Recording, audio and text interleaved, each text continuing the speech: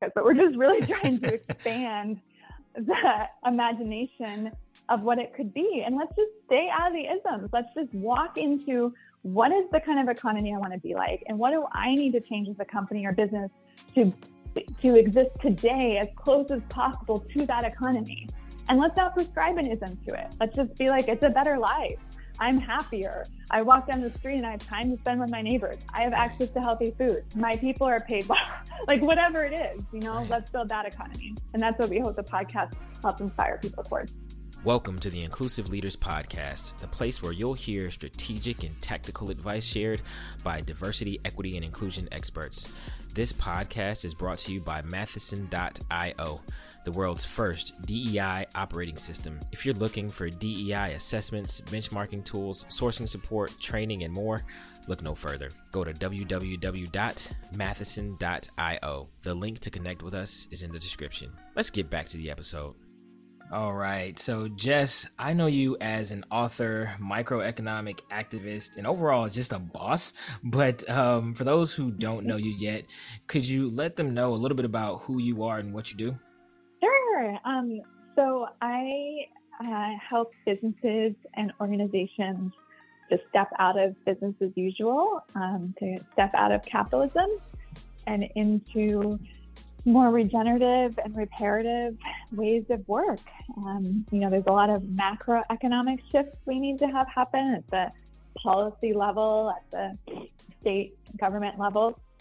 But there's also all of this transformation possible at the individual company, business, organization level. And my work in the world is helping leaders, entrepreneurs, workers, folks within departments to find where those latitude points are to align their internal operations with maybe their values that might be more aligned with an economy that doesn't extract our wealth.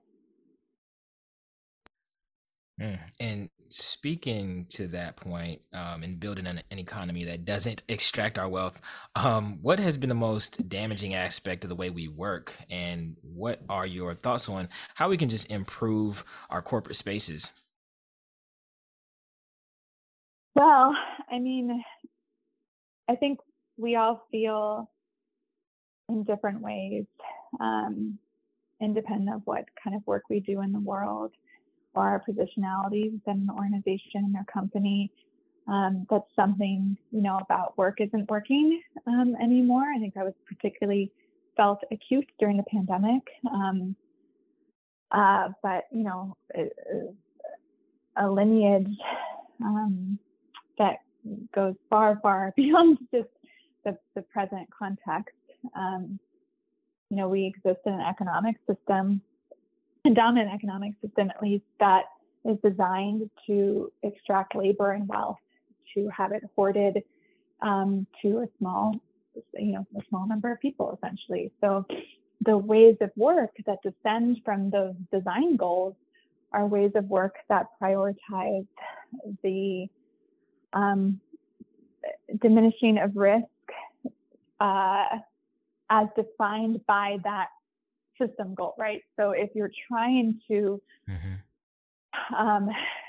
consolidate wealth, you're also then consolidating influence by default, because you're trying to reduce the risk of voices and ways of work and doing and being together that might introduce other design goals. And this goes all the way back to white supremacist legacy within this country to the plantation economy. And that's not hyperbole. There's a scholar, Dr. Caitlin Rosenthal, who's done a lot of work tracking the brutality of operations of the plantation economy directly to present day, the lineage of which directly to present day management textbooks. So, if we want to exist in an economy and society that does not extract community wealth, that does not extract from labor, that does not continue to re-encode white supremacy again and again into our institutions, then we really need to examine what is the design goal by which our work practices descend. And is that the goal we want to be working towards? Are those the right goals? And if not, and when we start from a different place, what do we end up doing in our day-to-day operations as a company or organization? That doesn't mean we don't prioritize profit still, doesn't mean we don't care about retention, but it might mean we broaden our definition of wealth, we broaden our definition of doing well, and that we really think towards repair as a society as well. One of the topics that I've noticed that you write about is economic violence. When I read that, I was just like, wow, that is an intriguing topic to discuss. And I think there's definitely a form of economic violence happening between employers and employees when we talk about pay not being equitable. But what should companies do if they're about to start their pay audit, or if they're in the process of working on one right now? Well, I think the topic of, what it means to live in an economy that encodes itself with lovelessness or leads to the violence of extraction is like a broader topic, obviously, but in terms of just, what advice I'd have for companies that are looking to audit a variety of their systems, maybe not just their pay system, would be to really think about sharing decision-making authority around what questions are being asked to begin that audit. So thinking about diversity inclusion of who's in the room to set those questions, thinking about who's going to access the data that comes from that audit, and who's going to make the decisions about what changes get made. I think so often we think about inclusion and participation as something that happens through a process that's designed by an executive team or designed by a consultancy that comes in. And those processes can be great as well, but there's kind of missing opportunities for greater innovation and quality in our outcomes by making sure we don't bake the process too far prior to having more voices from across various positions in the company in the design process itself, and really thinking critically about who has decision-making authority within that room and how do we more equitably distribute that, as well as even thinking about how do we involve some of our stakeholders outside of the internal company, whether that's customers or even those who are impacted by externalities of our company, positive or negative. Where are their voices within that? Absolutely. Like uplifting voices. I feel like a lot of people may not be comfortable with sharing their thoughts, maybe because they fear maybe retribution about their thoughts regarding not only pay equity, but even equitable corporate spaces in general. Totally. Is there something that you typically say to people when they're in that spot? Just that it makes a whole lot of sense. Yeah. I think so. Like, one of the things we can do for each other and just kind of provide that therapeutic space of like, you are not crazy. That makes a lot of sense. There is very good reason you feel that way. Right. The burden to overcome to voice may just be too big sometimes. It may not be a risk that's fair to someone to ask you to take, And I think on a broader context, like, the risks of doing different with work, stepping into a different economic system. It's been a very intentional effort, particularly within this country, to make that feel impossible. And the risks of doing different have, often included violence and death when it comes to economic reform. Mm-hmm. And then obviously, a variety of different types of risks when it comes to expressing a difference of opinions within a workplace when there's like varying latitude or someone's identities, range from perhaps like those of the executive team. So yeah, I guess first to say like, right. We should have so much care and empathy for each other and create the spaces for that healing and to be able to talk openly about that. I'd also say that, at least in our research at Beloved Economies, we've seen a lot of examples of organizations and businesses that have done a really good job of creating psychological safety, creating like actual safety in terms of there, being teeth around policy to not have it be possible for negative impacts to happen within a design process when folks speak up, and that everyone really, really benefits from a quality perspective of the outcome when that happens. And so when it comes to the roles of the people that are making this change, when people do have a sense of that psychological safety, are the roles typically chief of people? Are they hiring managers? What are those typical functions? In terms of who's creating that process? Yeah.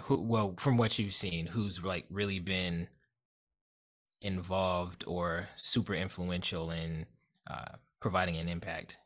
Gosh, we've seen it from the factory floor to the executive level. It's more of a type of person than it is a position. And more than a type of person, I guess it's a type of community. So a group of people that, whether it's 2 people or 10 within a whole department, that are committed to practicing differently together and create a culture of curiosity and support of one another, so that when there is backlash, they're, can support each other and can learn forward. But we've seen it across positionality, and often not in like an HR position or something. Not that HR can't do that, but just not to pigeonhole that's where this has to come from a culture making perspective.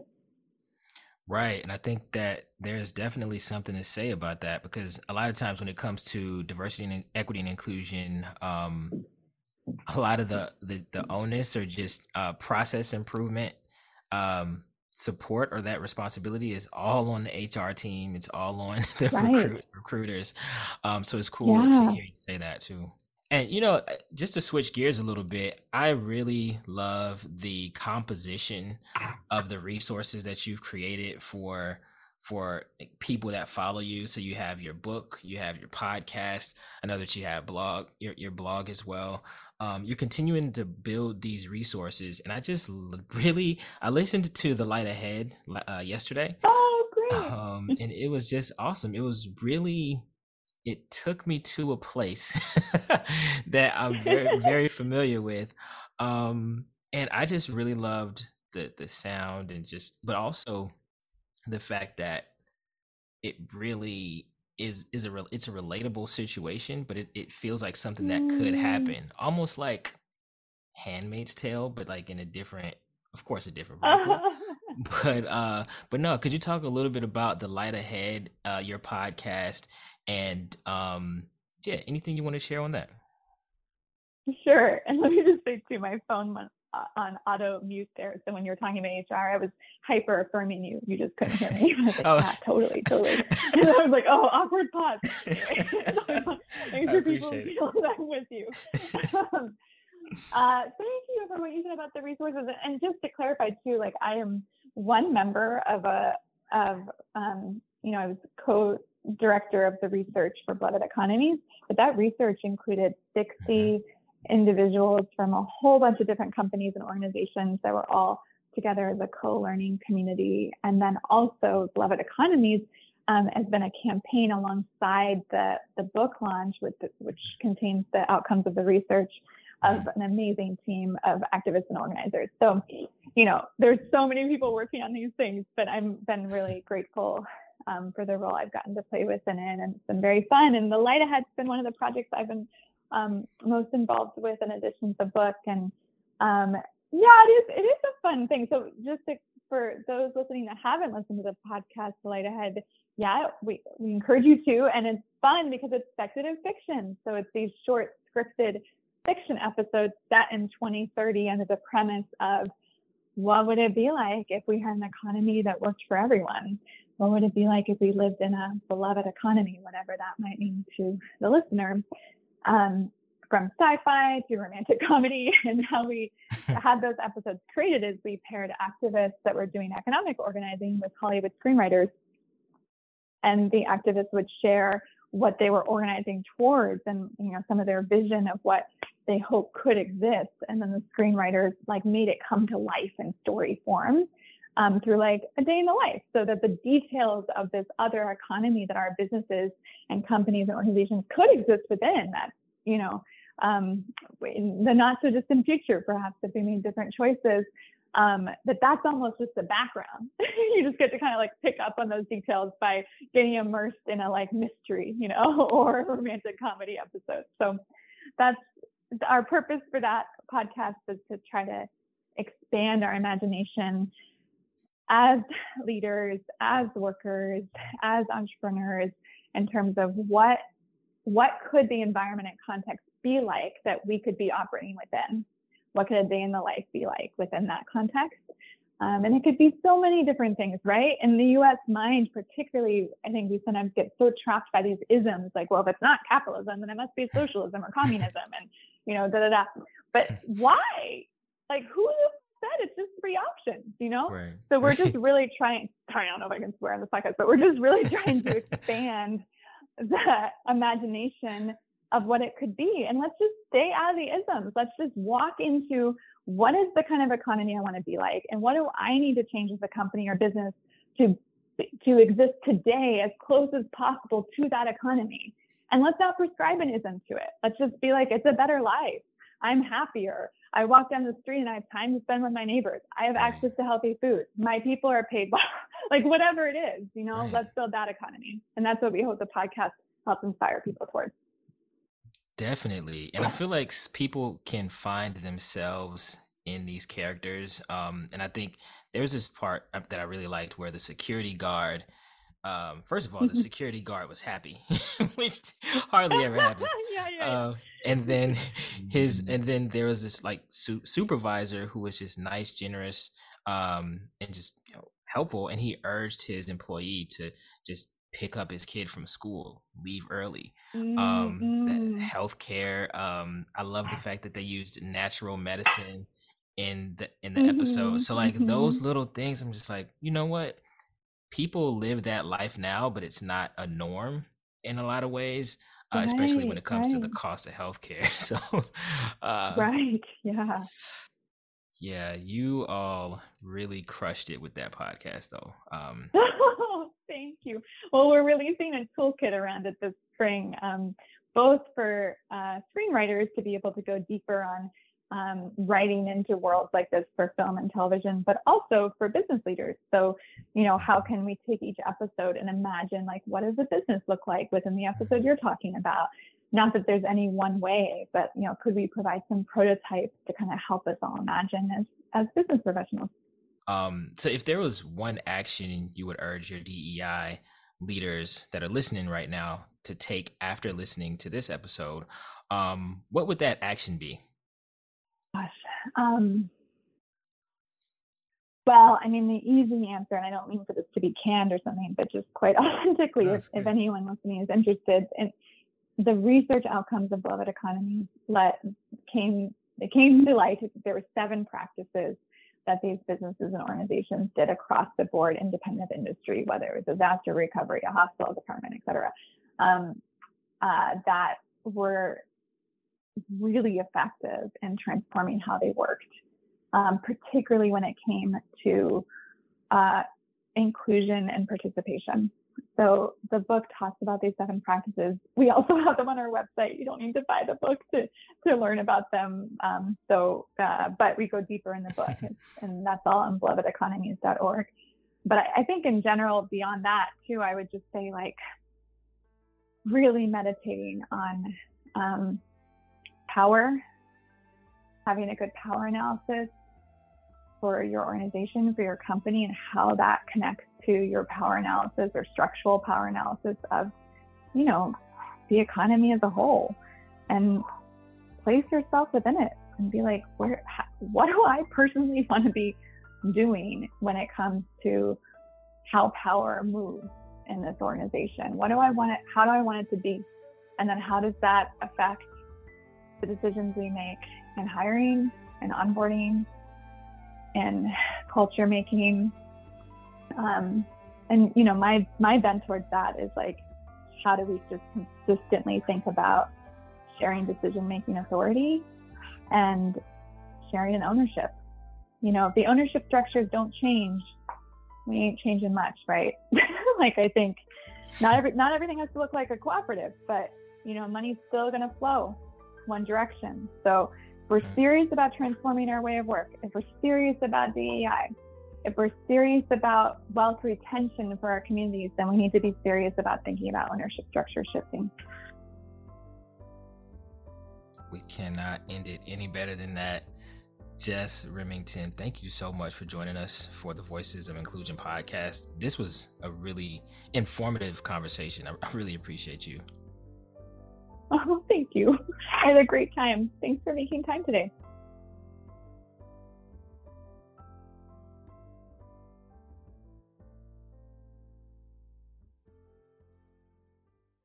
If you're looking for DEI assessments, benchmarking tools, sourcing support, training, and more, look no further. Go to www.matheson.io and book a call to speak with us. The link is in the description. We're looking forward to connecting with you next time.